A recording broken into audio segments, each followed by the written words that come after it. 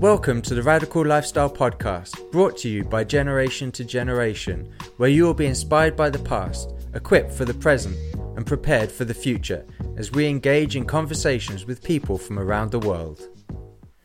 Hello everyone, this is Andrew and Daphne from Generation to Generation, and our guest today is Scott Wilson. Scott, for people that don't know who you are, can you just say a bit about where you're from and what you do? Sure. I have been pastoring the same church in Dallas, Texas, here at Oaks Church for 30 years. Just transitioned, brought back a staff member that's a son in the Lord and his wife, a daughter. They came back to us after 13 years and took the church. Just transitioned, only 52. So it's not like I was like, oh man, we were barely holding on. Man, we were killing it. It was going awesome. But the Lord just told me it was time.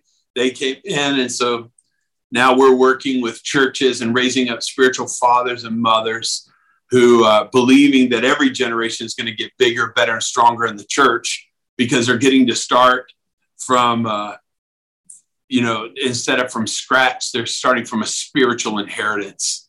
So it's pretty cool stuff that we're getting to do now. But man, I love what you guys do. Like, it's everything that's in my heart, everything that I believe in, the generation to generation. That's why I love you guys. Well, you've got us excited even before we started. So we can't wait to get into this. Really, really can't. For people that listen to this, they say, I like this Scott guy. I like the sound of what he's doing. Where could they go and find out more? Yeah, you can go to RSG. That's Ready, Set, Grow. That's the name of our ministry. rsgleaders.com or 415leaders.com. Two different ministries that we lead to help pastors become spiritual fathers and mothers. But some of them, they need their church to grow with them in that multiplying church mindset. And so we started a 3-year journey called Ready, Set, Grow. So rsgleaders.com. Either one of those, you're going to find out who we are and what we're doing is I think is pretty exciting. Okay, so for people listening, those links will be in the description box so they're ready for you to go and check out. Cool. So, Scott, we want to hear all about this. I'm going to read the quote. Okay. We would have loved to have you on anyway. I mean, we had you lined up. When I heard this, I thought, no, we just got we need to hurry this thing up. We need to hurry this up. So this is what I think I read on your Instagram. Success is not about the stages you stand on, but those who stand on our shoulders. And of course, as you say, that resonates with everything that we are. I wish I thought of that. I wish I thought about it ourselves. We're not clever enough. We need people like Scott to come along and help us. We need Scott to come along and help. I'm not clever enough. Let me tell you where that came from. Right.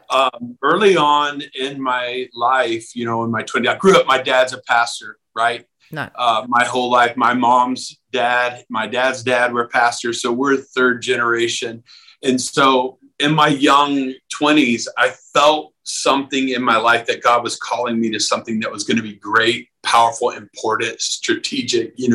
I just felt something in my heart, but I got a little antsy and frustrated. Like, God, if you've called me to do something great, why don't you tell me what it is? I mean, why is it like I got to sit around? I feel like I don't have it.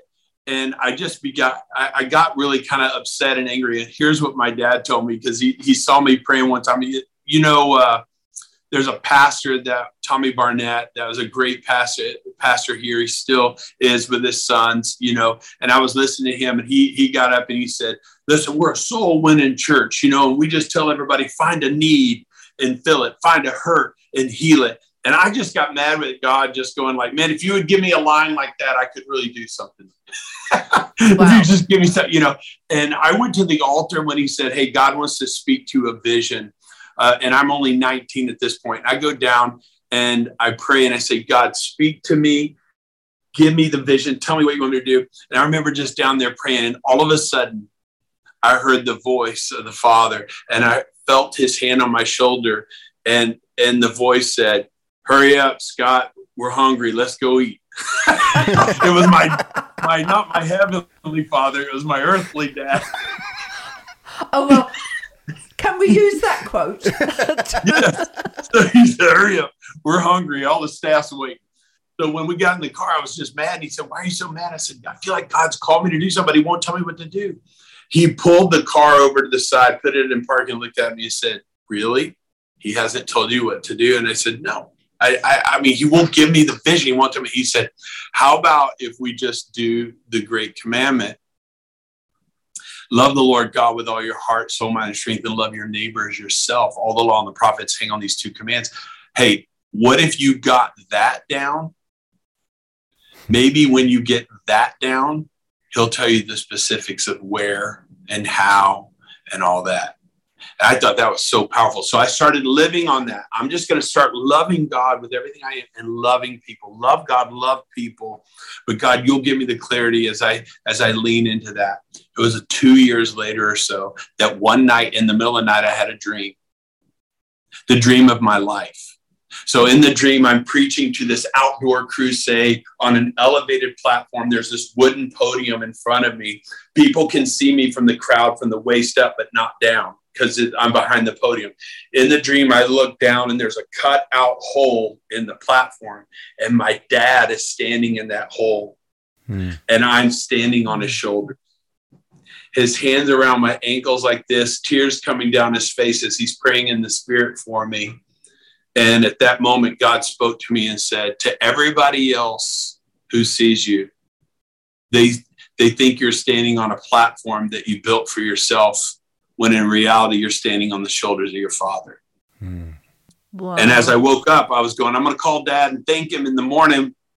But why are you showing this to me? He said, because son, the calling of your life, the way your life and ministry will be defined. And now I'm only 21 years old. But he says the definition of your life and ministry, the calling I have for you is this. It will not be defined by the stages you preach on, the stages you stand on, but by those who stand on your shoulders. And so even Daphne, even at that time, I felt at 21, how can I be kind of that father for people? Because I'm only 21 years old. Now, maybe I could be a dad to the kids' church or whatever. And there's some of that. But that's when the Lord started showing me that spiritual fathering or having that heart for the next generation, that's a heart issue, not an age issue. Fathering is all about the heart. It's all about, I care about you for you. You know, and that was the beginning of it. It's not like I had it all together. God had to keep like layers of an onion dealing with issues of my heart and wanting to be important and wanting to be famous or wanting to be successful, you know, but really that became the whole deal for me. And that's how over the last 30 years of me being at the church, we had over 600 people out of our church going to full-time ministry. Why? Because I wasn't thinking just about building the church central at our place and keeping everybody there. That's fathers who care about just gathering around them sons and daughters to not grow up. But my goal is not to just raise up sons and daughters, is to raise up fathers and mothers. That is amazing. The quote that we have, which is similar to that, is that the ceiling of one generation should be the floor of the next. How high is your ceiling and who you're putting on it? Yeah. And we were beautiful. We were down we were talking to somebody whose father passed us down the Amazon River, reaching the tribes down there. And he was telling us, we went there 18 years ago. Yeah. And after he was going to go and be a doctor in Sao Paulo. And he said, I've never forgotten what we heard you say.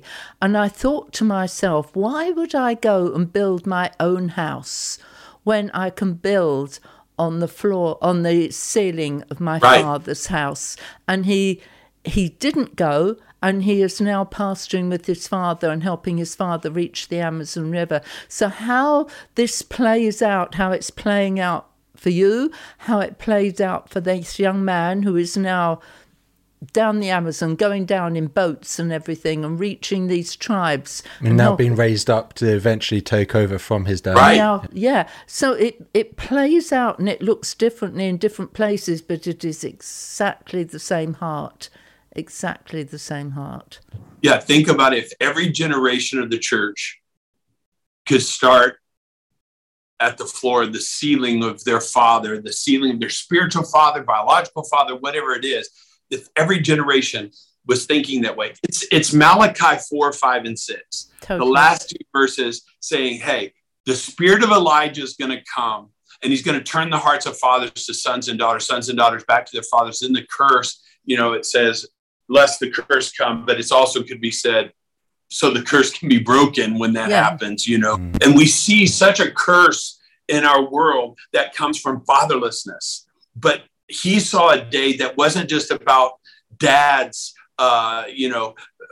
being like in the Civil War here in the States. We lost like 800,000 dads or 800,000 men at one time. So there was a fatherlessness because there was a lot of death. The days we live in now and the days that Malachi was seeing is days that there would be dads. They're just not around. And he says, I'm going to turn their hearts to sons and daughters, turn the hearts of sons and daughters to dads. And that is key on the spirit of Elijah. Now, Pentecostals and charismatics like me, it would feel better to be Elisha. Man, we're going to have the double portion. Come on. God's going to give us the spirit of Elisha. That preaches better. Why isn't it Elisha and not Elijah? I think it's because when Elijah went up, the mantle was left to Elisha. He said, what do you want? He said, I want a double portion of what you got. He says, it's yours if you're with me till the end. And that it fell upon Elisha. And Elisha did 2 times the miracles that Elijah did and all this. But when Elisha died, the king came to him and he's there and he's saying, hey, what about the chariots and horsemen of Israel? What about Israel and the next generation? If you're about to die, what are we going to do? He didn't have anybody there to give a mantle to. He just gave him instructions. Hey, hit the ground with the arrows, shoot the arrow out. Oh man, you only hit the ground 3 times. This isn't about keep hitting the ground. It's about a prophet who got a double portion that could have given another quadruple portion. He could have been a double of a double. But it says he died and they buried him. And you know what it says right after that? It says he died and they buried him. Then a year later, some Moabite raiders were coming in and a guy was dead and they were trying to bury him. And so they had to throw him in the tomb of Elisha. And right when he touched the bones of Elisha, he rose up from the dead. Now we get excited in the charismatic world sometimes to see, look, the ministry of people who are really on fire for God keeps going after they're dead. No, that isn't what the passage is talking about. The passage it's one of the saddest passages in the Bible for people who believe like you and I do in this. Because why? Because it says that the double portion, the quadruple portion was in a grave lying dormant instead of thriving in a son. Yeah. People don't often, hardly ever notice that every model of discipleship in the Bible was generational. Yes. Every model, whether you take Ruth and Naomi, Paul and Timothy, whether you take Moses, Joshua, etc., it's all generational. And I think you're firing us up over here, right? So I think Don't make me hold you back. No, don't. There's 2 of them that I really, I love them all because we speak on all different aspects the different of elements of them. Yeah. But if you take Moses and Joshua, for example, Moses trained Joshua going round and round in the desert. That's where he discipled him. That's where he gave his life to him. That's where he lived life with him. But Moses trained Joshua for a land he'd never been to fight battles he'd never fought, to lead a people he'd never led. He trained Joshua so well that even after he died, Joshua could still say, remember what Moses said, remember what Moses said. And I think sometimes the danger when we want to disciple the next generation is to use that phrase, well, it was good enough for me, it's good enough for you. And I'm like, no. And when we say this in a conference, all the young people there, they sit up and they think, we're on our team. Guys. Well, we've got to prepare the next generation for days we haven't lived through. Exactly. We've got to do that. And then the other one is Mordecai and Esther.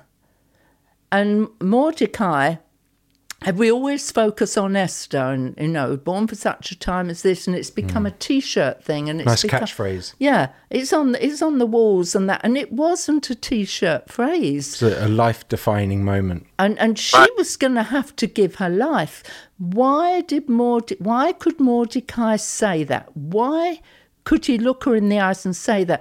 Because he had already put his own life on the line. And I think this generational thing, It isn't that you're just passing on.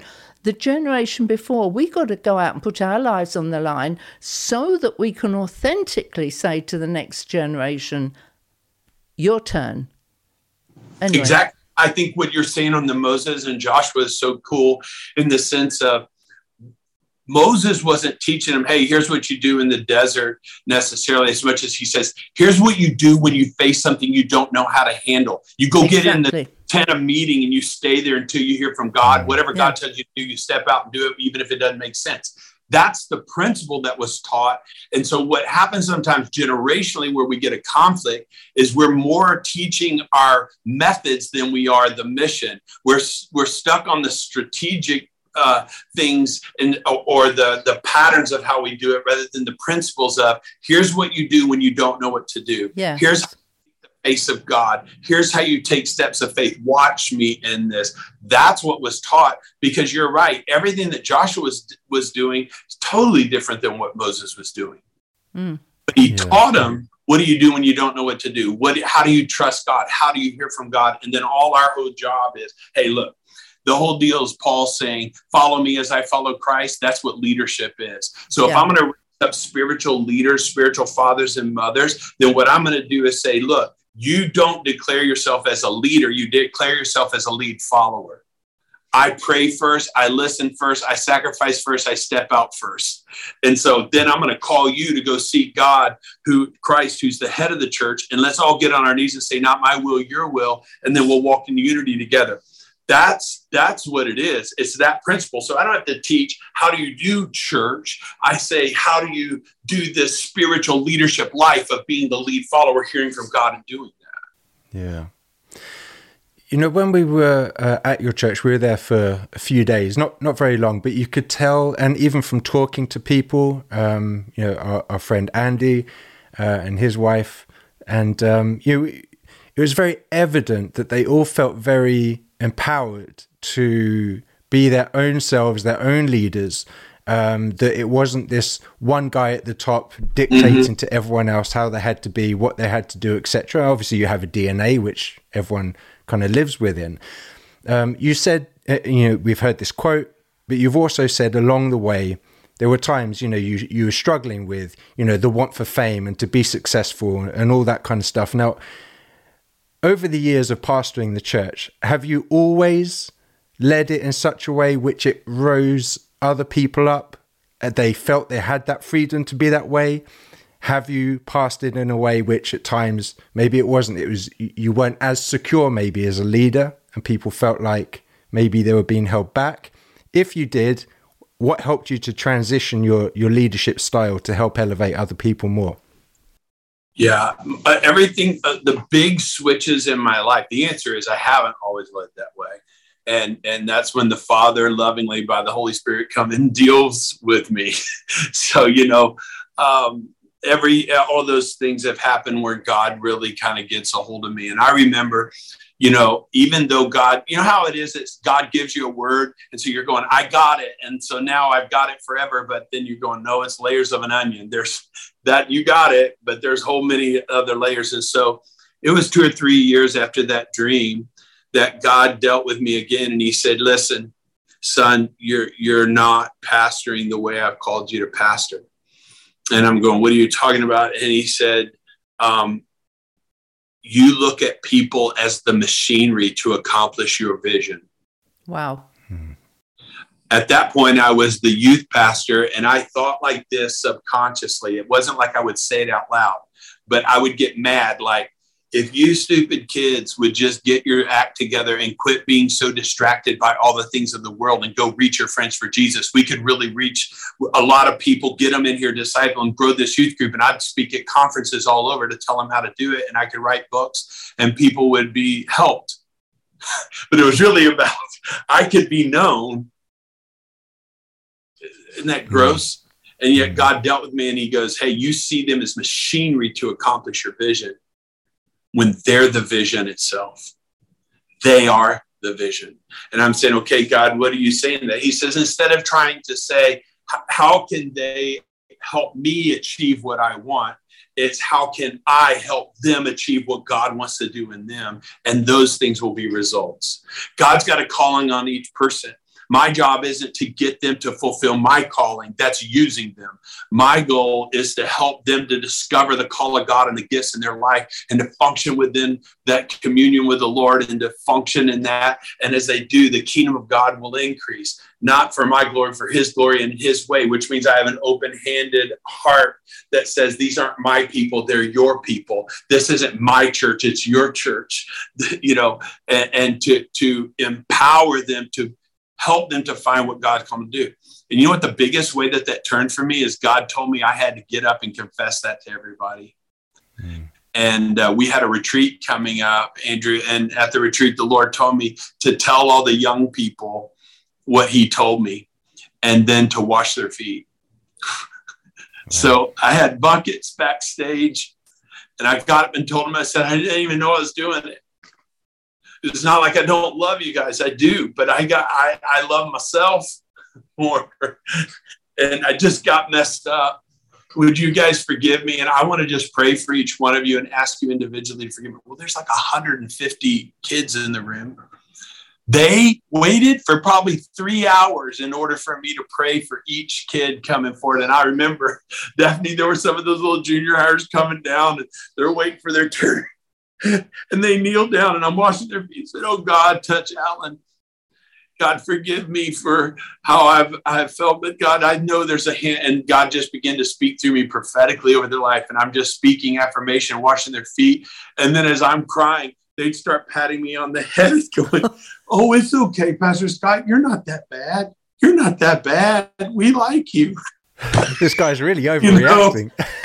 Yeah, exactly. You said, I think you're taking this too far. We thought you were a good youth pastor, But it was what God was doing deep in me. And with every person individually, it started being, this isn't a group, this is individuals. This isn't about what's accomplishing in me. It's what God's using me to help come alive in them. And so I think everything that I've changed my whole mindset to is it's not about building my thing. It's about me helping others discover what God's called them to do and do it. And that is my thing. Yeah. We, in our conferences, one of the things we take, it's Bible, because this message is Genesis to Revelation. It's it. It's not new. I mean, he says, I'm Alpha and Omega, the beginning and the end. The beginning end of what? The generations, Isaiah 41:4, who is he calling forth the generations, etc. So it's right the way through. So, usually, especially our first conference is just Bible. And one of the things we label is that to reach discipling the next generation isn't a calling, it isn't an office, it's a command by God. One generation shall tell the next generation. Now, a bit of a twist on what we're saying here is, take, for example, the last place we were at, the conference. We went up and we spoke with a lot of young adults and probably older teens. And we said to them, I want you to be really honest with us, really honest with them. How many of you wish you had an older adult to father you, to mentor you, to be there for you, just to be in your life when you needed them? I think there was only about 2 hands stayed down.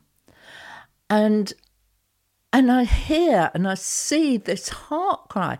The older men with the younger men, there's a generation of young men out there desperate for fathers. The older women with the younger women. This thing goes right the way through the church.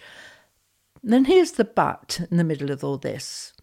It is so often so hard to find these people who are prepared to be there for the next generation, whether it's spiritual or natural. And when you do find them, it's like it can all go wrong so quickly. So I'll just give you one example for hear your take on this. And somebody came to me and said, oh, yes, I was at the conference and I felt convicted. So I took this young man and I said to him, now I want to take you every week and I'm going to disciple you and I'm going to do this and I'm going to do this. And he said he didn't want it. So what shall I do? I said, you stop telling him what you're going to do and you be his friend. Exactly. And it's like, we speak, I mean, I'm not saying this, this is going to sound like I'm flipping your statement up, but we speak to tens of thousands, right? To say to them, you know, you've got to rise up for the next generation, etc., etc. But how do you convey the walking this out? And when there is such a heart cry for this, and they can't find these people. I mean, I'm not expecting you to do a fix-it, but it breaks my heart. Well, and we said to the leaders of that church, we said to them, listen, we asked the young people this question. 99% of them put their hands up. Now, when we leave, if you do not respond to the response that we got from the young people, it will be horrendous. The damage caused will be unbelievable. Wish we'd never asked them. We shouldn't have even asked the young people if they weren't going to respond to it, but we left them a very serious challenge of responding to the heart cry of the young people there. Well, can I just take a minute and talk about that? I think that's a big deal. You can talk another half an hour about it. Right? This is a big deal because of not only neglect in those areas, but abuse. Yes. So, you know, one of the things when people hear that I'm doing 415 and it's this movement for fathers and mothers, they go, well, what about the shepherding movement? You know, it can go bad and there's control and all this. I totally get it. That's not who we are. And not only that, you got so many people growing up without a dad in their home, or having a dad in their home that's abusive, that doesn't bring really a good thought of father. So everybody has different definitions when you say, hey, you need this mentor or father or mother, and everyone wants a good dad and everybody wants a great mom, but they're not even sure what that definition is. On the flip side, it's also because you haven't had that, they don't always know how to be that. Mm-hmm. And if you haven't been discipled properly or in a healthy way, then you're going to not know how to do that for other people. You're just having to leave to get. So part of what's fallen on me and what's going on is God's put in my heart to kind of bring some definition to what biblical, healthy mentoring, fathering looks like. And it won't take long, but I'll give you the 4 words that we share. Okay, you ready? I think it's listening. Number 1 is connect. Mentors and fathers and mothers don't wait for people to connect with them. Those kids don't go seek those people out. They need to seek them out. It's connect. But here's, with every word and definition has a counterfeit. The counterfeit of connecting is using. Wow. So sometimes we'll go like, hey, I can see how I could use you. Hey, I see gifts in you. I see how I can use you. You know, or here's my agenda for you, like that gentleman has. That's not godly fathering or mothering or mentoring. That is a counterfeit.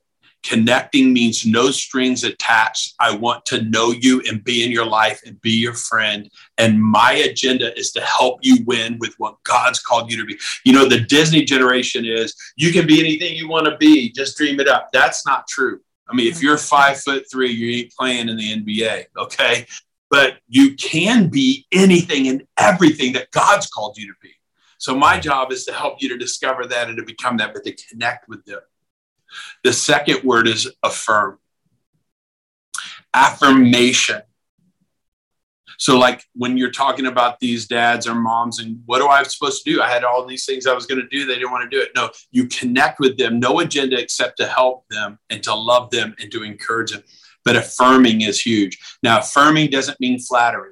It isn't like, dude, I like your shoes. Hey, cool haircut, man. You know, you're trying to relate. And it's not flattery or like, man, you're so pretty or you're so handsome or you're so strong. No, affirmation is very much like 1 Corinthians 14:3 prophecy.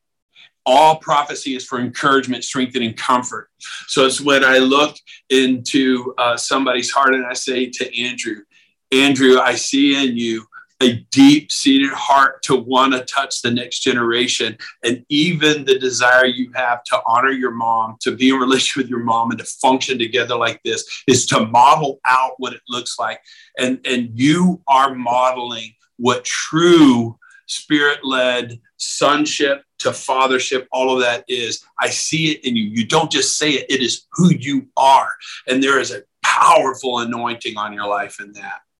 Okay, so that's real, but that's affirming. I was speaking to the heart of you. That is the God heart, the God person in you.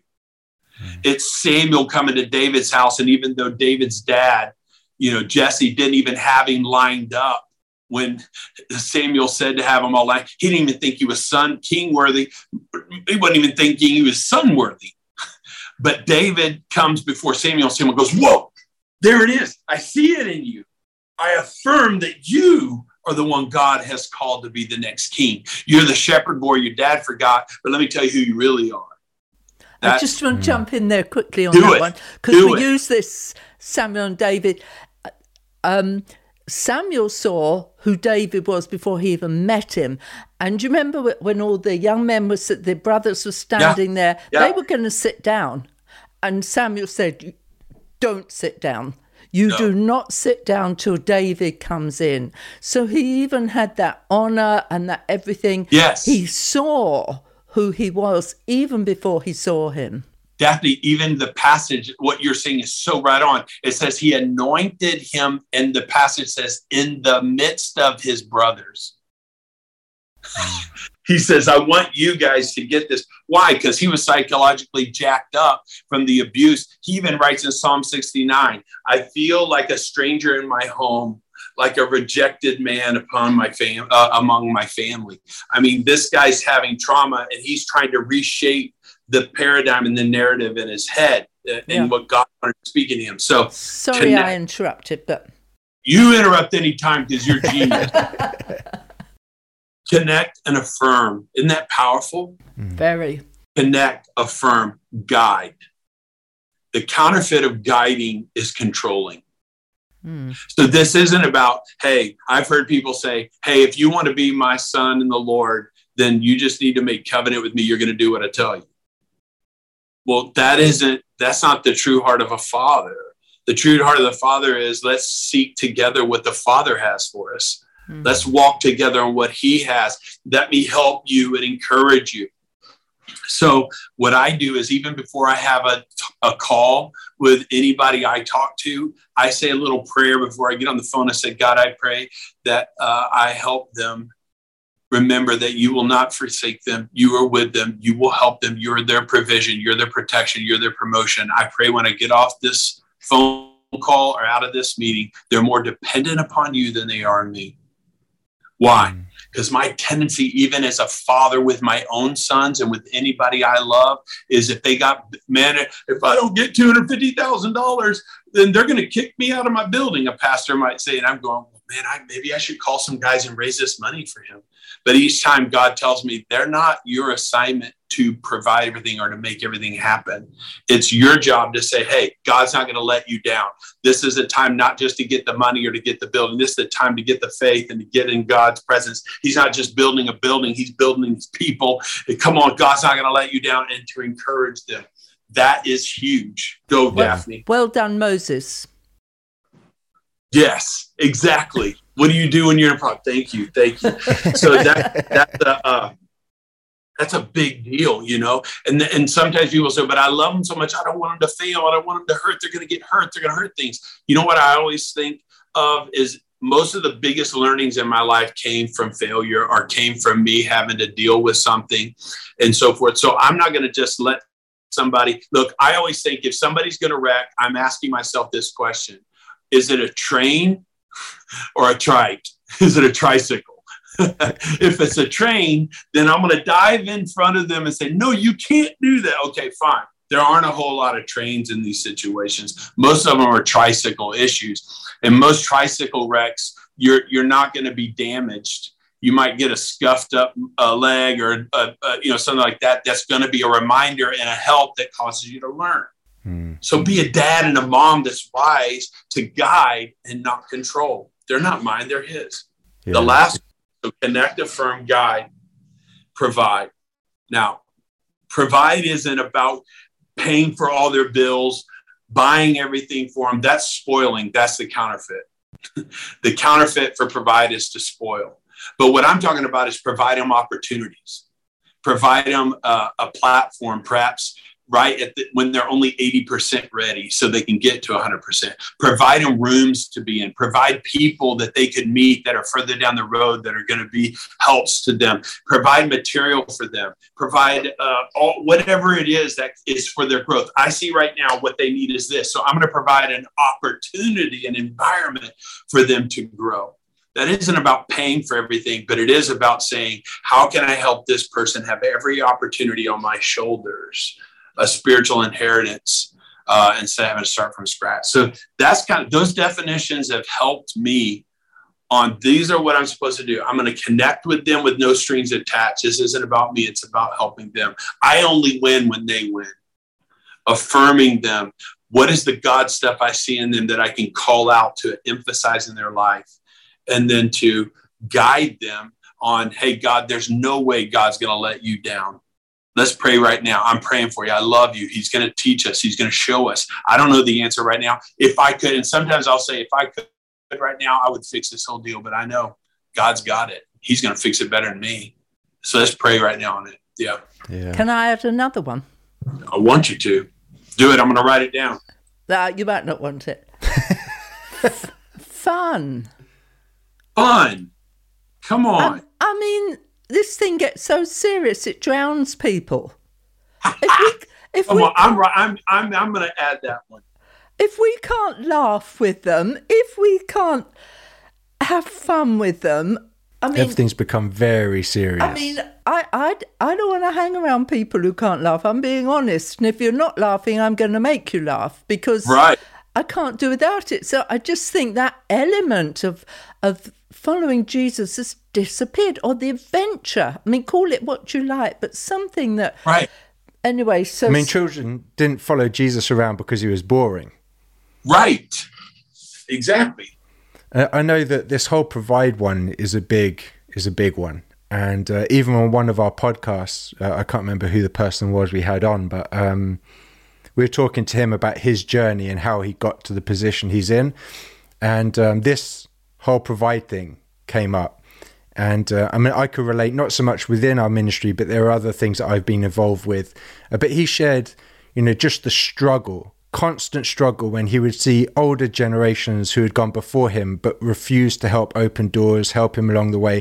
And like I said, it's not about spoiling, but the next generation needs to know that you're there to help them along the journey, open doors if they need a door opening to help them along the way.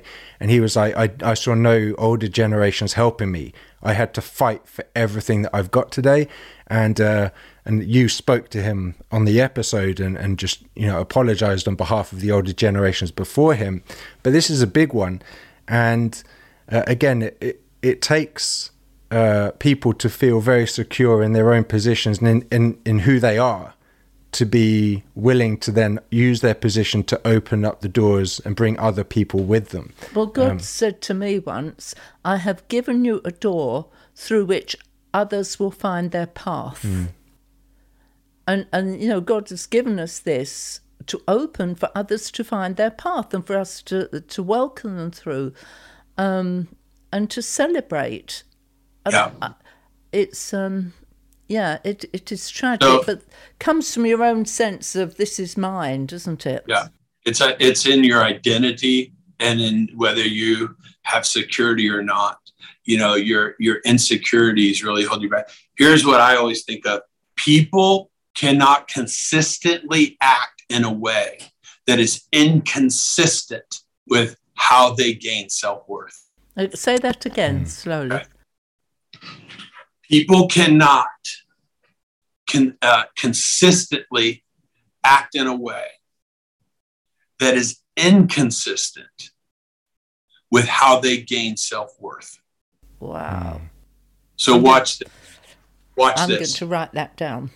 So what you're talking about here is opening doors for other people. If that's inconsistent with how I gain self-worth, like, man, if I open a door for them, that may be less doors for me. If I give them an opportunity, people might like them better. In other words, Pastors can't hand the mic out to someone if the whole way they gain self-worth is by having the mic. People can't do transition and succession well when their whole life is wrapped up with their title, their position, and where they're at. So that's why in my 20s, like I told you, I started having the focus of my life. The way I win is not how many mic times I have, but how many mics I can hand out, how many can get on my shoulders. The whole goal of my life is to help other people grow and every generation become bigger, better, and stronger in the kingdom. Think about Jesus in John 14:12, when he says, if you believe in me, you will do greater works than I do.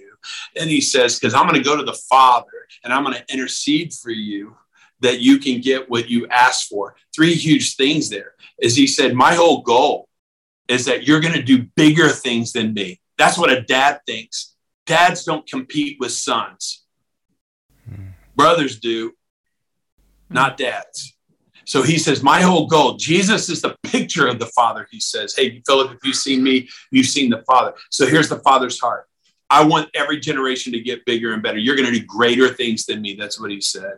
The second thing he says, I want you to know you're going to do greater things than me. And then he says, you are going to do it in such a way because I'm going to go to the Father and I'm going to pray for you and intercede for you and give you everything that you asked for. I mean, think about that. He says, I'm going to provide and open up every door you need in order to accomplish that.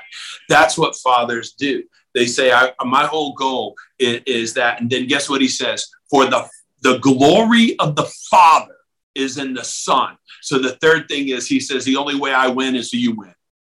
Absolutely. I think that thing of opening the door for others to find their path, for me, there is no presumption that if they go through the door I open, they're even going to be like me. I mean, I'm not going to feel threatened by 99% of them because they can't be me. They never be me, and I don't expect them to be me. They're going to be who they are, and it may look totally different, and it may be nothing to do with my ministry, our ministry, the ministry. Right. Yes. So I think that's, again, an assumption when you open the door, this is what it's going to be like. Another thing you just said about... But on that, Daphne, that has nothing to do with rationale. That has to do with a spiritual mindset and an insecurity. I will not act in a way consistently that is inconsistent with how I gain self-worth. My self-worth is about the platform, the church, my title, what I'm doing, what I'm building, I'm not even thinking about helping anybody else. No. So the only way I'm going to consistently open doors for others is if my self-worth is lined up with the Lord's called me to be a dad. And when I see my sons thrive, that's it, Yeah. And you were talking about handing the mic over in ministry, which I know you were talking figuratively as well as probably practically too. Real. Yeah. But we do a whole session on passing on transition. I've forgotten what we call it, but transition in ministry, transitioning in pastors, etc. And I have your take on it again, obviously, but I think part of the problem is people in ministry, or perhaps generally, don't recognise the shift in responsibility. So, for example, if a pastor is raising up somebody, a son in ministry, to take his place, or not to take his place, that's the wrong phrase, but raising up this son in ministry, that son in ministry should be raising up a son in ministry, right? Which means that original pastor is no longer a father, he is a grandfather. Yeah. And with this grandfather attitude, I should still be honoured by the original son. He should still honour the grandfather. There is if you translate that, which in the natural happens far more naturally, into the church, I think a lot of transitions would take place better. And it grieves my heart when I hear a new pastor who they've raised up saying, you have to leave now because this is mine. They should never have to leave.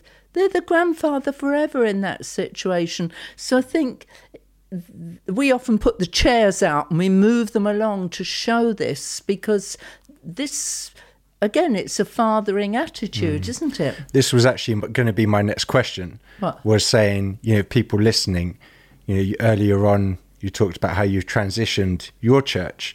And so I was going to say, is the next question, how has that looked practically for you? How have you, because so often the person who takes over feels threatened, feels like the person who was there is kind of still watching over them, making sure they're doing everything right.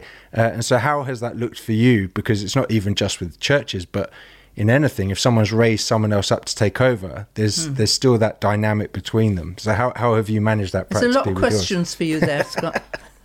Oh, yeah. But, I think let's start, Daphne, where you're at. I'm going to come to the practical. But on the spiritual sense, I think it's because we've struggled even with the apostolic definition of what is modern day apostolic role. I think a spiritual apostle, or the apostolic anointing, is kind of it's a spiritual apostolic father.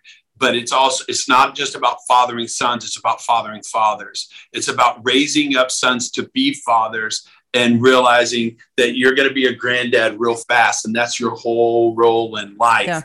Yeah. And so when I think when we can get that in our hearts and our minds, I think people will transition more because they see there's a position in the body. It isn't the top rung is lead pastor, and then after that's a retirement and I'm out. No, it's at 52, I can transition, and I just got a promotion from the Lord. I am a spiritual apostolic father that is raising up other fathers. I am not just adding value in a church setting to add to people who are going to add value. I'm adding value to people who are multiplying it with these spiritual fathers. And so there is a role in the body of Christ for guys in their 50s and 60s to transition into this global pastor or into this apostolic position, whatever you're going to call it, founding pastor, global pastor, grandpa, whatever you're going to call it. There's a role there for that. When the way we did it practically is I went to our board and I told them that the Lord had told me that it was time for me to transition. Interestingly enough, here's how that happened. God told me Chris and Kara Rayleigh were to be the next people. And I go, well, that's great. I love them. But they're only 8 years younger than me. And so that means they're 42, I'm 50. If they're going to take a church, it should be right now. This is the prime time for them to take a church. Not when I'm 60 and they're 52. And the Lord told me, he said, that's right. Isn't that what dads do? They make decisions not just based on when they're ready, but based on when their sons are. Mm-hmm. And so the Lord said, if he's ready, you're ready. You're both ready. And so then I went to the board and I said, hey, I sense that the Lord has these guys as our next pastor. But I want to ask you, what do you have in your heart? I believe that God's calling us to be a church like Antioch, who after prayer and fasting, they set aside Paul and Barnabas and sent them out to do the work. And that was a ministry base there for those missionary efforts to go on. So Antioch had a vision, not just for their city, but for other churches to be launched and to be an apostolic center for that. And so our board bought into that. And I said, so when I approach Chris and Kara on it, what is the Lord saying to them? And we go through this process. It will be from the framework that I will become global pastor that has no say in the daily workings of the church except for advising him as a spiritual father. I don't go to board meetings. I don't go to staff meetings. I'm in a different building than everybody else now, but they still let me have an office here. I'm in my office here on the property, but it's in a different place. And I show up on Sundays. I preach 6-7 times a year. And my role is to advise him, be a father to him, to help him. But he is the full-on lead pastor of the church. But my assignment is to go and to raise up pastors to become spiritual fathers and mothers and connect them to church planners who will be with them for life. So right now in 18 months, because that's our focus, our Oaks Church ministry has multiplied in its impact because with me being that Paul and Barnabas, they set aside, Jenny and I doing that, we've raised up 51 other large church pastor couples and train them to be fathers and mothers. And they've already taken on 36 different church plants just in this last year to start that they're going to be with them for life. This has multiplied the effort. What if that kept happening over and over again, where pastors who feel the grace lifting don't say, but I don't have money, but I don't know what I would do. Where would I go? But when the grace is lifting, they say, wait a minute, this is a time for me to step into this role as a spiritual grandpa, as an apostolic father who's going to give wisdom here, but not just here, to all these other. Let's plant churches. Let's take on other churches. Half the churches being planted in America have no covering at all. And the other half, only probably a half of them have somebody that's really doing it besides just signing a check to them. And so if we could raise this up in this position and function, man, it could be massively powerful. Wow. It is massively powerful. Yeah. If there are pastors listening to this and they're interested in what you're talking about, is this something that other churches can join? Oh, yeah. So what would that look like? Is that just an America thing, a globally? Well, here's what we're doing, which is kind of cool, Andrew, is in March. Every month, we've had so many people call, okay? So many people. I was just looking through the database today of people saying, hey, could you help us transition? Could you help us talk about succession? And so what we're going to do is start having every single month, starting in March, a workshop, just a kind of a workshop at my house with 5 pastor couples, 6 pastor couples. It'll be an intimate, small group, and we're going to be teaching them all day about it. And then those who say, can you help me get my plans together on how to do it and all that? Because listen, I think anybody who tries to transition without a mediator is asking for a problem. And what I mean by mediator is another spiritual voice, a fathering type person in the relationship between the two. Why? It becomes too emotional. It becomes too, you don't see things. You've never done it before. So to have somebody who can even ask the questions and help you to think through things you would have never thought of, that you want to get in writing before, so it's not confusing on the backside. Not only that, our mediator not only was there a year before helping us to do it in the transition, but we've kept him on a year and a half after the transition, where he meets with Chris every month. He's available to me to call at any time. So if there's any question, any thought, any kind of, I don't know how to deal with this right now. This came up. How do I handle this? And, he helps us on that. Anybody I know who tried to do transition without a mediator had a really rough time. And so anyway, if somebody wanted to do it, you could just contact me. First of all, let me tell everybody on Instagram, it's Scott Wilson 7. You could DM me anytime on there and we can talk. I look at that often. But if you just get with us at that RSG Leaders on there, you can do that. Or just call me, 469-223-9280. That's my cell. So give me a call on that and I can help you. Hey, do you know what, Daphne? I would really I'd like to give everybody a gift that's watching today.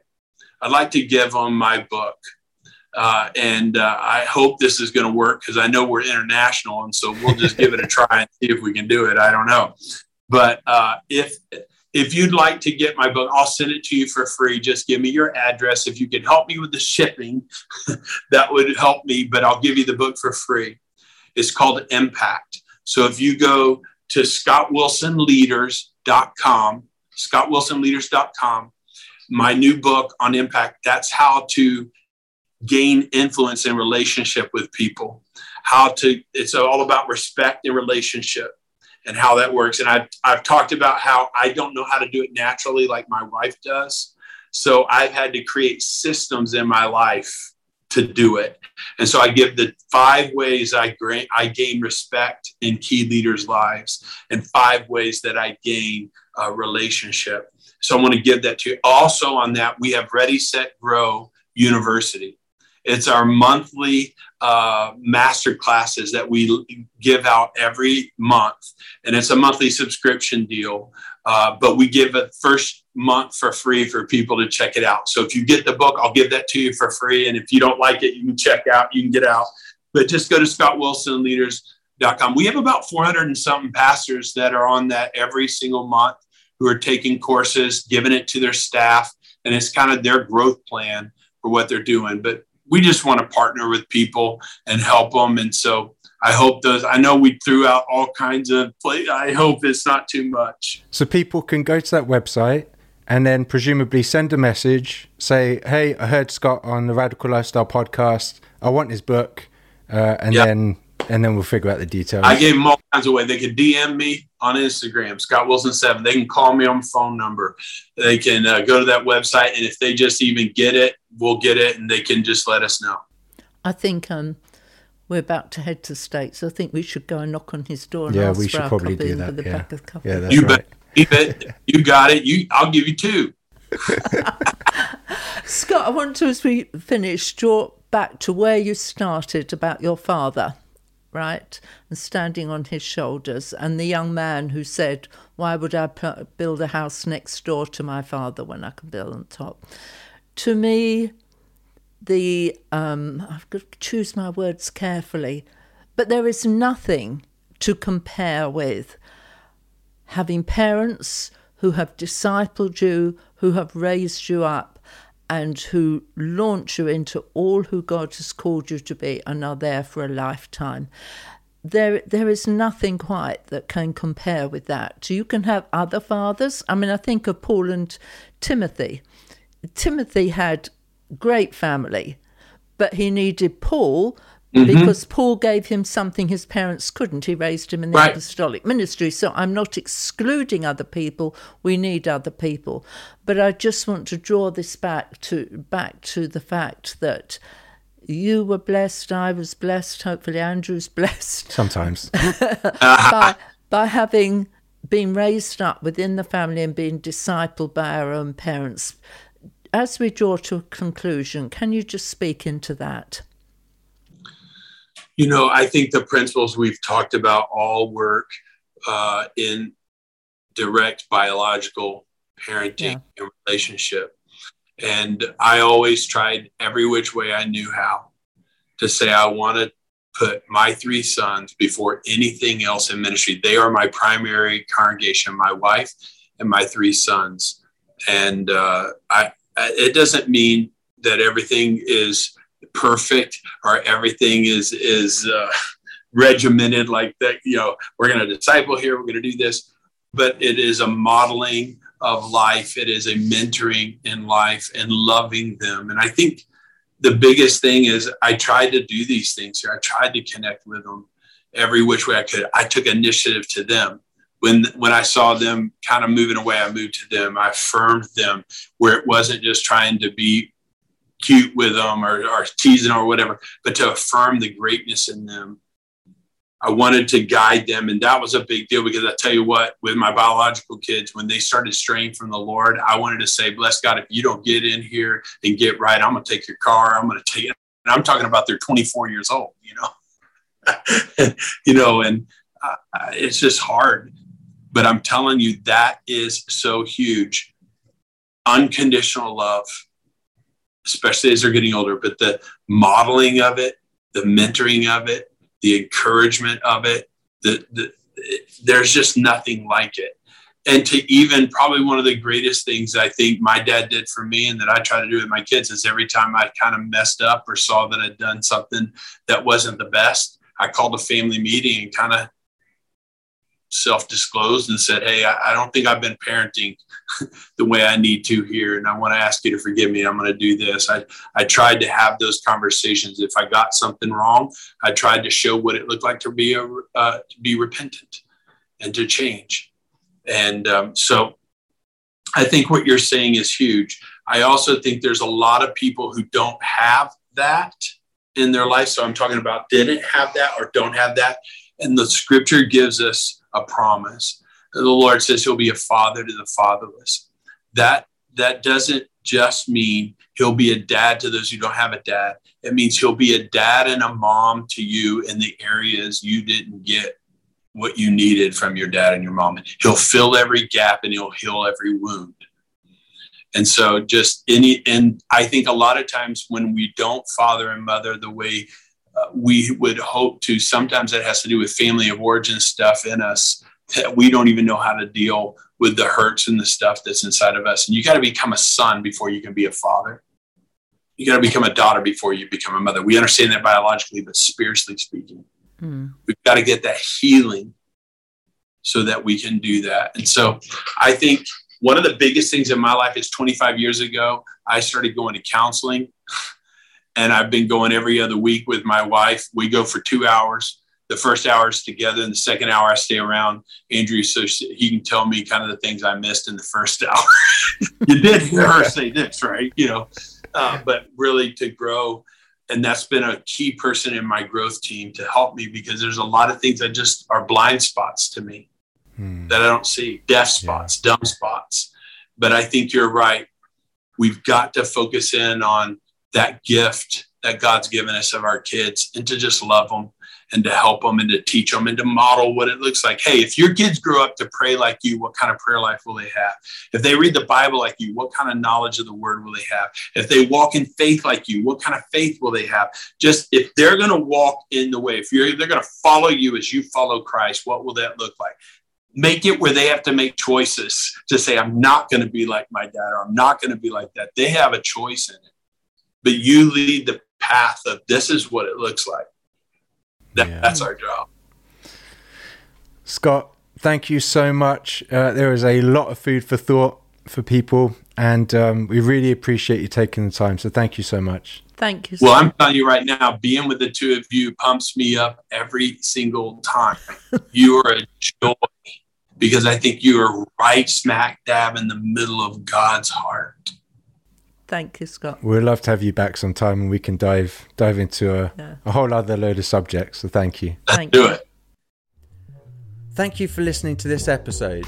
If it inspired you, please rate us and subscribe on Apple or Google Podcasts, Spotify, or another podcast platform.